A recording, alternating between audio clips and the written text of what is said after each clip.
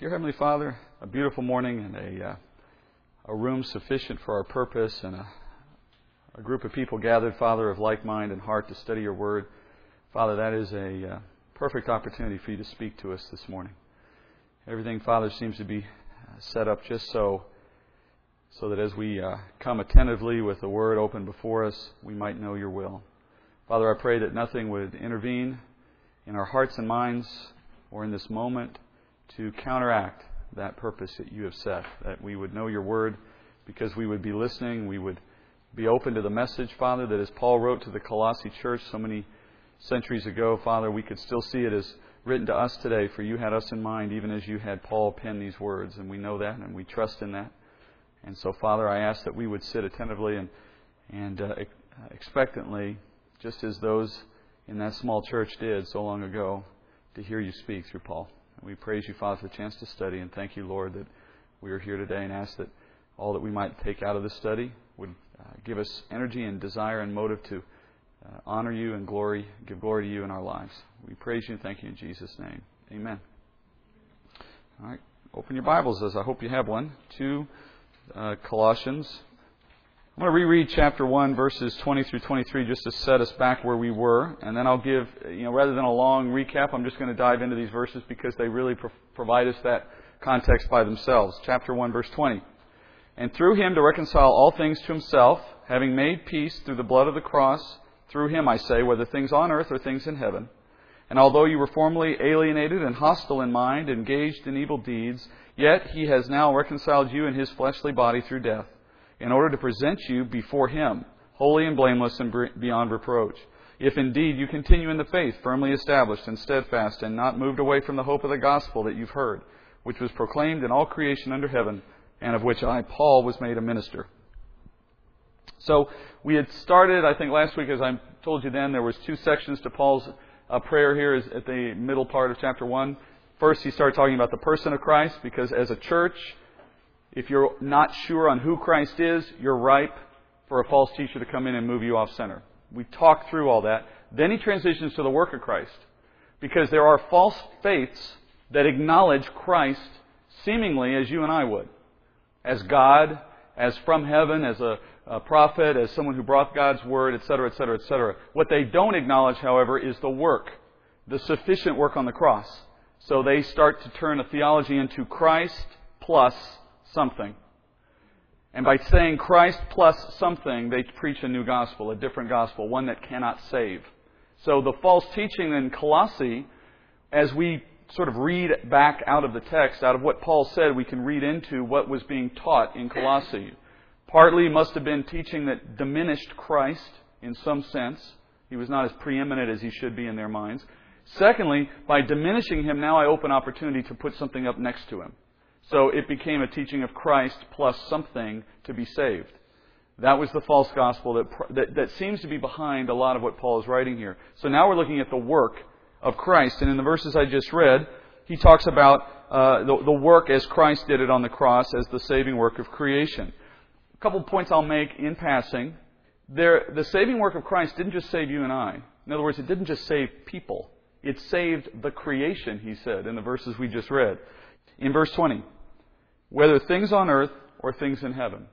There's a broad scope here to His saving power. Paul puts it this way in another letter. In Romans 8, chapter 8, verse 20, he says, for the creation was subjected to futility, not willingly, but because of Him who subjected it, in hope that the creation itself would be set free from its slavery to corruption, into the freedom of the glory of the children of God. For we know that the whole creation groans and suffers the pains of childbirth together until now. It is not just that you and I were born into sin. When Adam sinned, he put also the world in bondage, the whole creation. How did He do that? By the curses that God pronounced in response to Adam's sin. If you go back and read chapter 3 of Genesis, one of the misconceptions that's in the church sometimes, not everywhere fortunately, is that God cursed man or that He cursed woman, which He did neither. He cursed the ground and He cursed the enemy. Because a curse, in biblical terms, is forever damned. The word cursed in creation, in biblical terms, means once forever damned. No hope for redemption. It's a pronouncement from God that has no way to be withdrawn. So to be cursed is to be forever condemned to hell. There's no backing out of that. So He never cursed man, He never cursed woman. He did curse the creation and the enemy. Well, we know what happens to the enemy. If you've read ahead and you know how the book ends, you know what happens to the enemy. But what happens to the creation? Well, as Paul alludes to here in Colossians as well as in Romans, and as the Bible specifically tells us in Revelation chapter 21, this world eventually does go away. It is eventually burned by fire, which is a kind of comparable picture to hell. To be replaced, obviously, a new dwelling place put in its place, but it is to be destroyed because of the corruption that sin brought upon it. So God will do that work by virtue of the saving work of Christ on the cross. For the reasons that Paul mentions in Romans 8:21, for the glory of the children of God. You see, were there no children saved, there'd be no need for a domain, for a place to inhabit. So the fact that God is going to replace this world is a function of the need for somewhere to put His children. So He has to provide a corrupt-free environment for His corrupt-free children that He is producing by virtue of Christ's work on the cross. So there's a larger plan here beyond just the saving of you and I that's underway. Having given Him preeminence, He now concludes to say, He is also the one who's doing the work of salvation. There is nothing, and here's the summation point. There is nothing else you can do to prompt or ensure or hold on to your salvation. Nothing.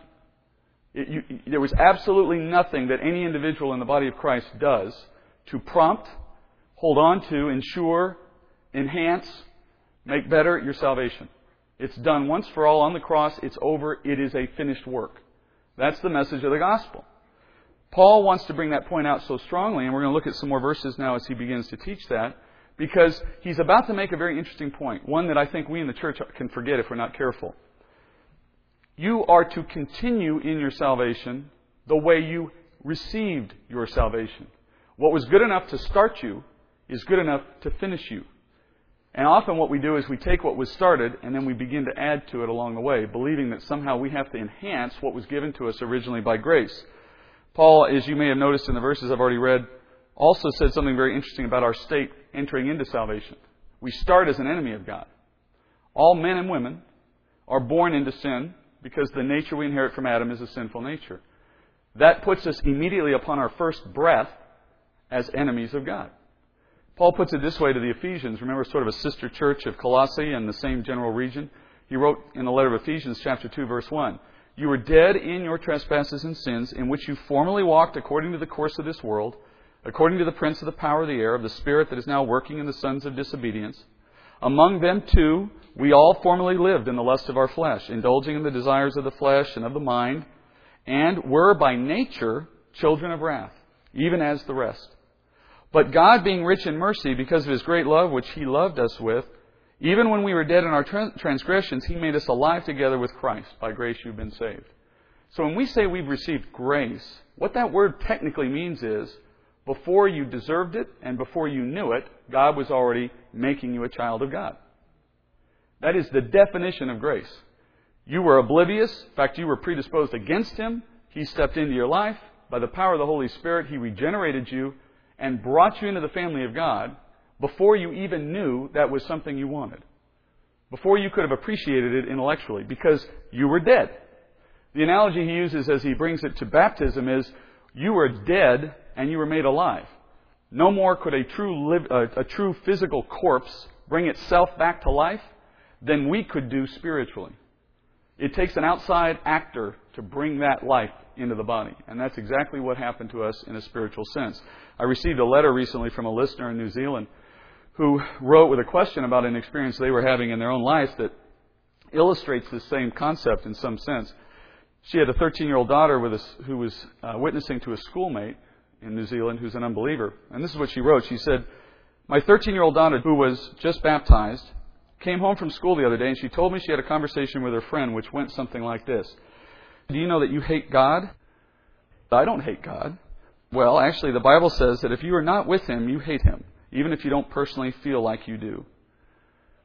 What a bold conversation for a 13-year-old. And I know it may come off at first thought a little harsh, and I sure that's the unvarnished truth of a new believer bringing what they know to be true, right? And we can all sympathize with that to some degree. But I think sometimes we forget the truth of that statement. I mean, we forget it in the sense that we want to overlook the reality of who we were before Christ, and likewise, the reality of how God sees the unbeliever. He sees the unbeliever as an enemy. Now, that magnifies in our own hearts the meaning of grace, that He would overlook that fact and reach out to the unbeliever, though the unbeliever is an enemy in spiritual terms. If you remember Christ's own words, right? Anyone loves their friends. True love is that you would love your enemy. And why? Because your Father in heaven has done so with you. Be holy as your Father is holy. It's in that sense that He has overlooked our predisposed nature against Him. So it seems to me, as we start to go back into Colossians now, that what Paul was concerned about in part, and you'll see it play out more in chapter 2, is that this false teaching in Colossae must have included some kind of teaching that said your own personal achievement, and particularly probably your own ability to obtain some special knowledge, was a part of obtaining or maintaining your salvation. That seems to be integral into the teaching that was going on in that church. So you are a new believer in Colossae, and somebody comes alongside you at some point and says, that's a good start, but you're not done yet. What do you mean I'm not done yet? I thought I was, pleasing to God by faith. No, well, that's true, but unless you do this, or until I teach you this and you know this, whatever it is, you still have something to do. You're still at risk, in other words. And that was apparently catching the attention of the church. It was compelling enough that people were falling prey to it. Paul then says in verse 23, the assurance that you know you're in faith and therefore can be secure in that knowledge is only true for someone who holds to the true gospel. It's a sort of a condition in that I don't know who's listening to my letter, as Paul would write it. I don't know who's going to hear it. So I don't know if there's someone in this church who may hear this letter and not be a believer. And for that person, I just want you to be aware that my promises out of Scripture that you can be assured of your salvation only are true for you if you've held to the true gospel. If you are listening to a false gospel and have believed in a false gospel, well, then all bets are off. I can't make any claim about your position before God on that basis. Another way to put it is, close doesn't count. It's not horseshoes, right? Close does not count when it comes to the gospel. There is nothing more dangerous than something close to the truth that is not, in fact, the gospel. That's what he's worried about. Now, you're listening to that and you're saying, well, are you saying that at some point you can move away later and then lose your salvation? No, it's not a matter of what happens to the believer. He's saying, if you have not held to the true gospel, you have no right to share in the promises I'm giving out here to the church. It's a way of differentiating the two groups up front as he begins to teach. Not to say anything about someone who has already believed the truth and now is in some way in jeopardy going forward. That's not his point at all. Paul's making this dramatic turn, I think, to emphasize the seriousness of a church tolerating false teachers who present a false gospel. I haven't really talked about that much here, and we share in the benefit of a church that does not tolerate false teaching. To my experience and to my knowledge, they're very careful about who teaches. And I saw that in my own experience as I offered my willingness to teach. The church was very careful about that before they opened the door to do that. They got to know me. They got to know how I teach.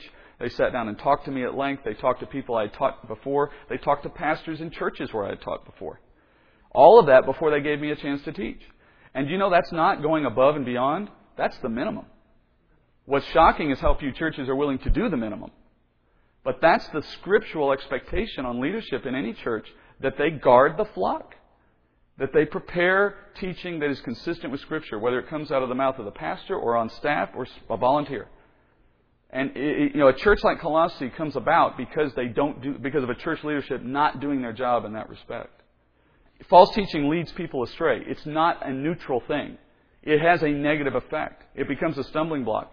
To the true believer, it leads them astray in ways that cause them, concerns unnecessarily.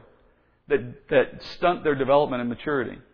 That leave them wondering about things they shouldn't wonder about. Or worried about things they don't need to be worried about. But to the unbeliever who comes into that church for whatever reason and falls prey to the false teaching, it's a stumbling block. What a stumbling block literally means in the Greek or in the Hebrew is this concept of a path that is diverted. Where the normal path should have been like this, you put a stumbling block in somebody's way, not in the sense of stumble to fall like you and I think of stumbling, but stumble in the sense of diversion. The effect of a stumbling block in a teaching context is the person starts on a new direction once they hit that stumbling block. This is the mechanism by which many never find the truth. It's still accounted to the fault of this person or this teaching. They're still accountable for being a stumbling block, for being the one through whom somebody never found the truth. All right, that's not to say that God couldn't have made it happen. I'm not speaking about sovereignty issues. I'm simply talking about the meaning of a stumbling block, and that is that thing that diverts you from the path toward truth. That's the effect of some of this teaching. Paul's concern is that this church, probably more than anything, has abandoned its responsibility to protect the flock. Paul made a passing reference to himself as the minister of the gospel. Remember that last verse I read? He says, this gospel to which I, Paul, am a minister. The word minister there, in the Greek, diakonos, it's servant, literally translated. He's a servant of the gospel. It seems odd in a way that he's just now turned again to talk about himself. He started presenting some background on himself to try to build his credibility. If you remember, this is a church that's never met him. So he has concern over whether they will listen to him rather than to the false teachers. Now he seems to have turned back to himself again. And he's doing this because of what he's going to go do next. Let me just ask you an upfront question.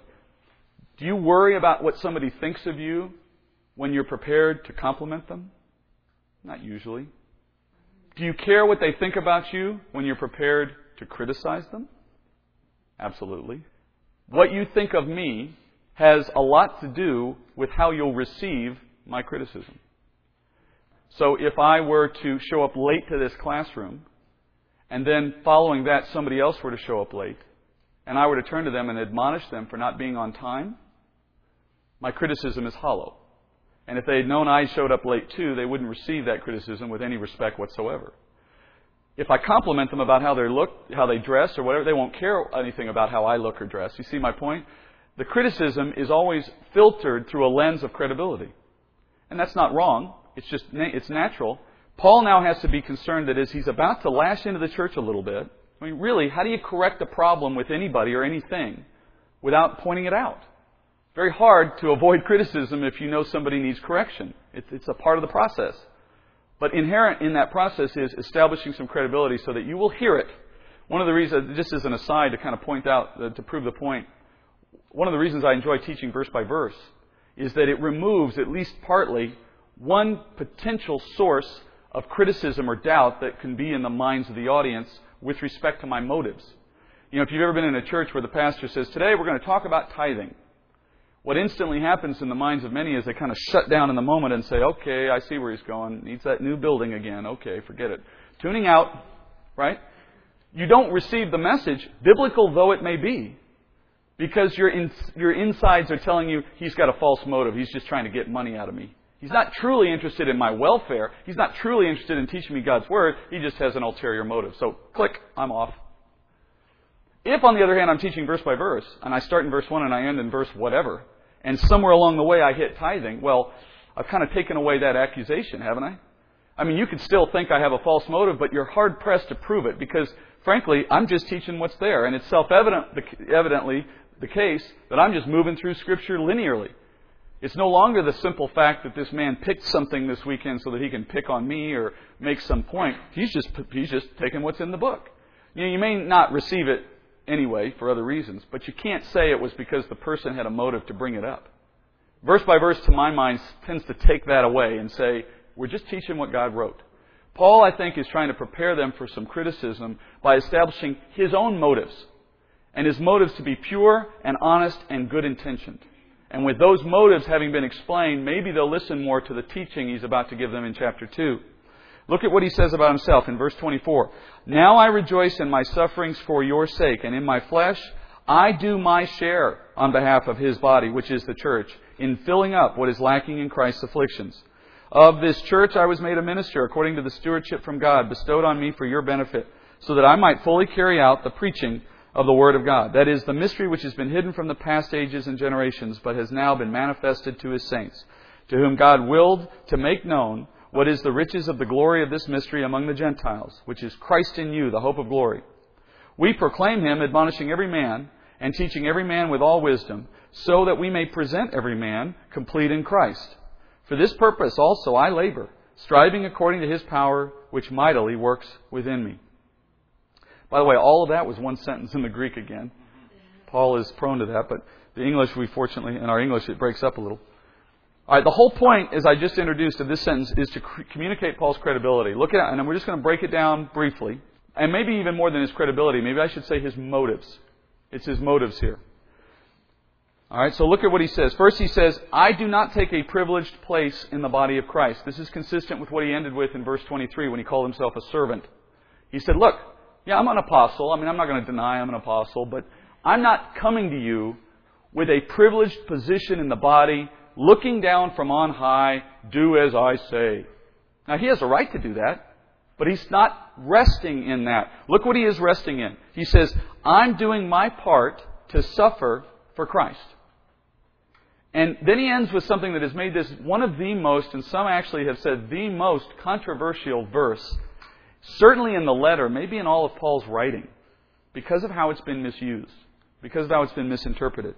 He ends it by saying, I'm doing my part in the context of the body of Christ, on behalf of the body, he says, which is the church, to fill up what is lacking in Christ's afflictions. Can you see how that could be misused? Just on its face, it leaves us with a question.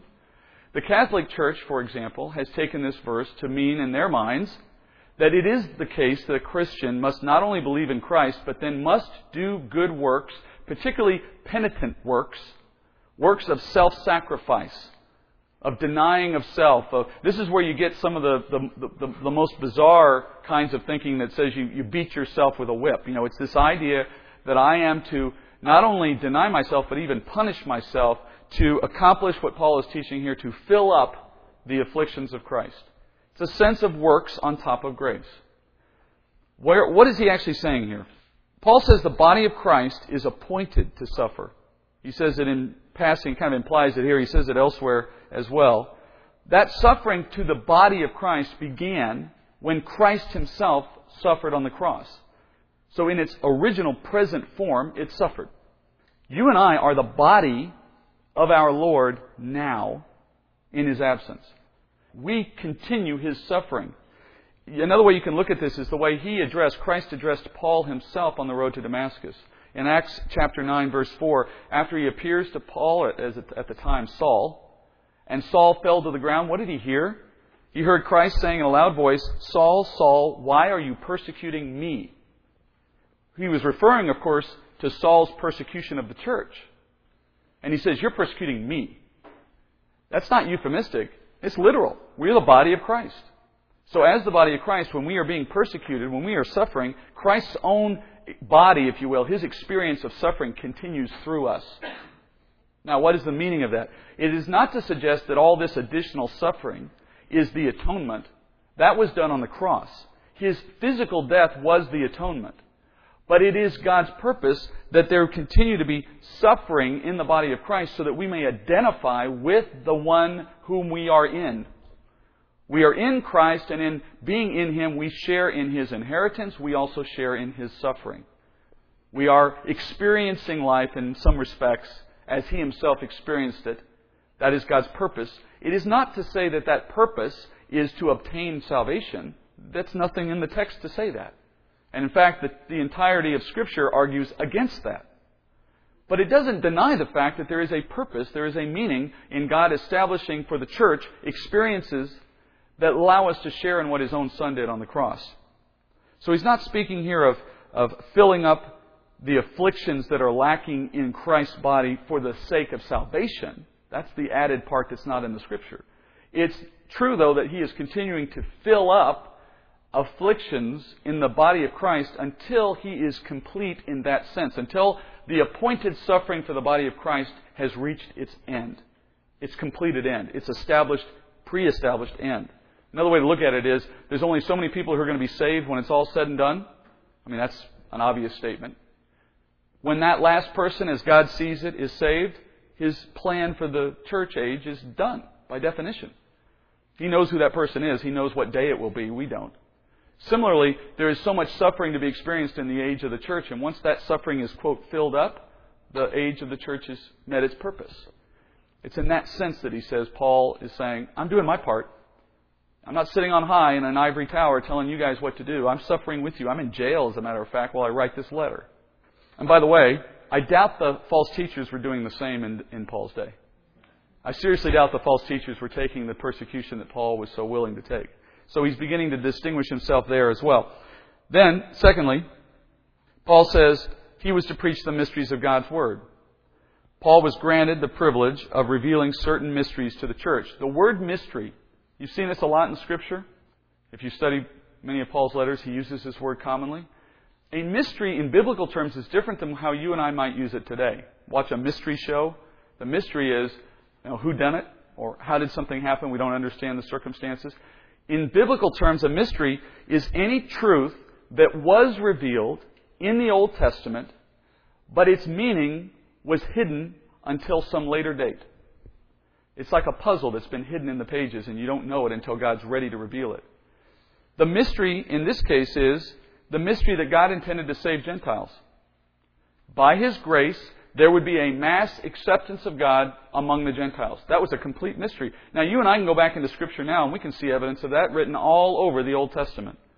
The most obvious one is when God turns to Abraham and says, "Through you, many nations will be blessed."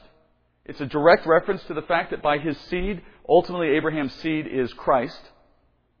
Through that seed, he would bless the world, many nations, not just the nation of Israel. But as simple as it sounds to us now, as easy as we can see it off the pages now, it took God revealing that to Paul specifically. Paul then teaching it through the letters we have now, Galatians specifically, Romans. Those two letters contain that fact for us. And Paul calls it a mystery. He said it's a mystery that existed in the Old Testament, but we just didn't understand it until God was ready to reveal it. Now He's ready to reveal it. And I'm here as an apostle, God's messenger, to bring that truth to you. And now he says to the Colossae church, you are a share taker in this miracle, in this mystery. You are the Gentiles being brought into the church. So what's his motive here? His motive is that he is there to help explain these mysteries and coach them on them, because it's through these very mysteries that they've been brought into the family of God. He's asking in an oblique way here for some credit.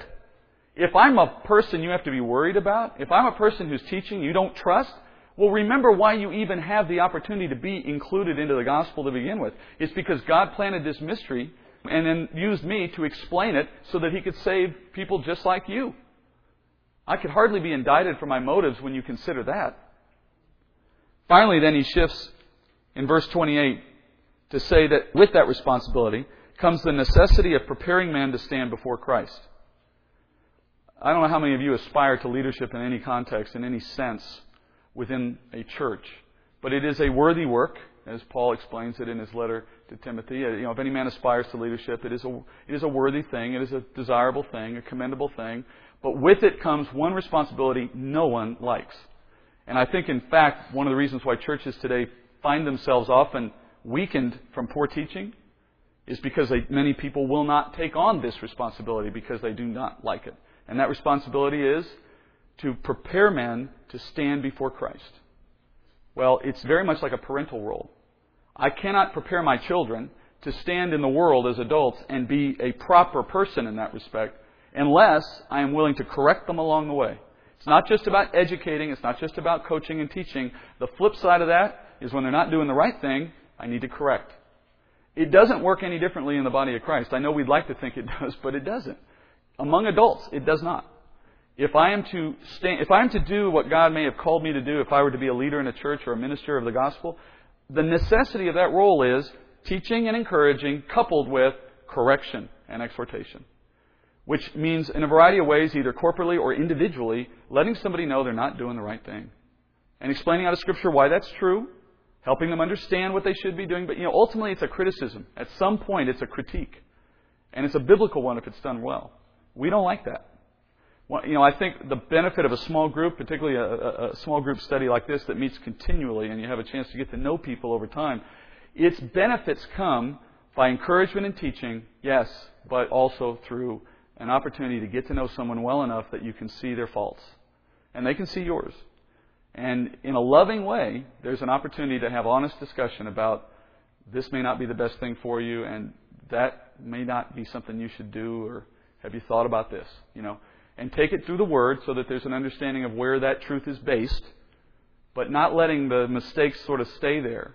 It's a delicate thing, and you have to gauge when and how, but it's an obligation of people who would aspire to leadership positions in ministry to be willing to take that on. And you know what it means, of course. You can't control their response. But it doesn't take away the obligation to do it. Now, if you're not doing it in a loving way, if you're not being biblical in your approach, I mean, there's ways you can do it wrong, to be sure.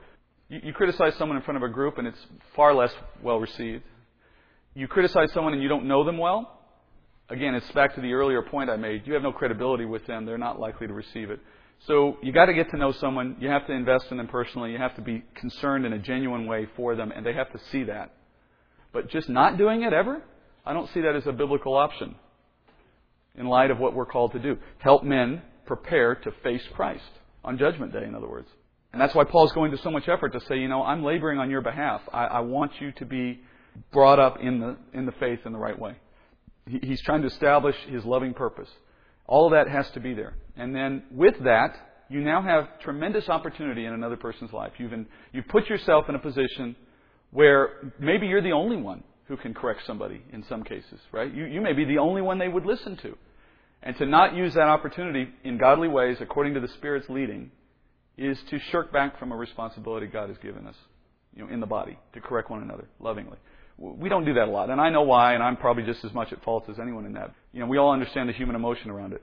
But it's supposed to be different in the church. Where he's going now is, he's going to expand it a little deeper now. He's going to go one step further. He really starts to hit them a little hard. Look at what he says in verse 1 through 5 to set this up. He says, I want you to know how great a struggle I have on your behalf, and for those who are at Laodicea, and for all those who have not personally seen my face, that their hearts may be encouraged, having been knit together in love, and attaining to all the wealth that comes from the full assurance of understanding, resulting in a true knowledge of God's mystery, that is, Christ Himself, in whom are hidden all the treasures of wisdom and knowledge. I say this so that no one will delude you with persuasive argument. For even though I am absent in body, nevertheless I am with you in spirit, rejoicing to see your good discipline and the stability of your faith in Christ. Just listen to how he says that. He says, I struggle with you, or over you, along with those in Laodicea. That was the closest church in proximity to Colossae. Laodicea and Colossae were very few miles apart. Interesting, if you know the letters to the churches in Revelation, Laodicea being the last of the 7, it's the only church where nothing good is said about it in the 7 letters. It's the church that is apostate. By its own description, it's basically a church of unbelievers by the time the letter is written in the book of Revelation. So it looks like a church. It's got a building and whatever, maybe a home, however it's meeting. It's got people, but that's not a church if the Holy Spirit is not indwelling them. They're just unbelievers pretending to be Christian. That's where the church lies at the point where Christ calls it out in the book of Revelation. Many believe, and I agree with this belief, that the 7 letters of the churches also are intended to represent 7 ages of the church itself over its existence. From the age where it was established in Christ's day to the 7th church being a picture of what the church will look like in the last days before Christ's return. It's largely an apostate church. That's what Paul refers to when he talks to the Thessalonians, and he says, before the Antichrist can appear, there must first be what? The great falling away. The apostasia in Greek. It is the apostate church that defines the last days. A church so weakened, in my mind, in my personal view, by false teaching, by a lack of accountability and a lack of good leadership, that it has become basically a community club, the local YMCA replacement. And so it's just the world gathered underneath the banner of the church. But in reality, very little of the church is actually present. And that's the weak, false church of the last times. Laodicea apparently is suffering like Colossae is under this same kind of false teaching, because Paul refers to how he labors for them like he does Laodicea and all those in that region. It stands to reason that what eventually came... This is written about 40 years before the letter that was written by John in Revelation. So it stands to reason that whatever he said here didn't have its desired effect, at least not in Laodicea, because they apparently continued south. And in verse 2, Paul explains his purpose in writing the letter. So if you wanted a purpose statement out of the letter, it's in verse 2 of chapter 2. It's not so clear in the version I read. The NASB doesn't, it translates it well, but it doesn't really capture its feeling as well. NIV actually captures the feeling better here. Here's what the NIV says. My purpose is that they, meaning the church body, may be encouraged in heart and united in love, so that they may have the full riches of complete understanding, in order that they may know the mystery of God, namely Christ. So His purpose is to encourage them.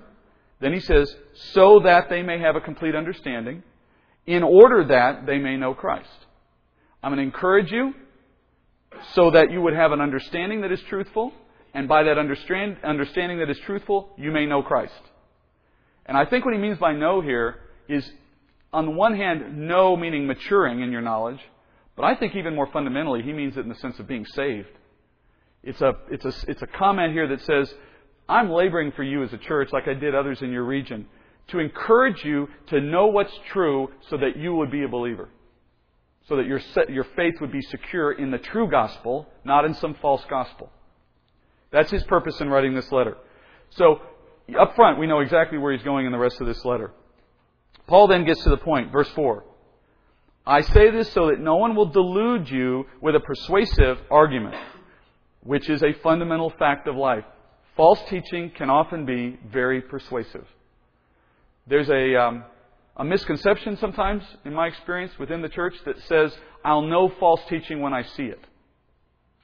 A sort of bravado, a sense of pride maybe, that we live with if we're not careful, that says, I can tell good from bad. Like as if it were in the Western movies where the bad guy wears a black hat and the good guy always wears a good hat, and it's just so obvious I'll see it coming. Forgetting that Scripture itself teaches us that the enemy comes as an angel of light. Which means that when the enemy's at work, sometimes it looks exactly like an angel God sent. It's an angel of light. Looks good, looks appealing, looks perfectly consistent with Scripture. Why? Because we don't know Scripture, probably.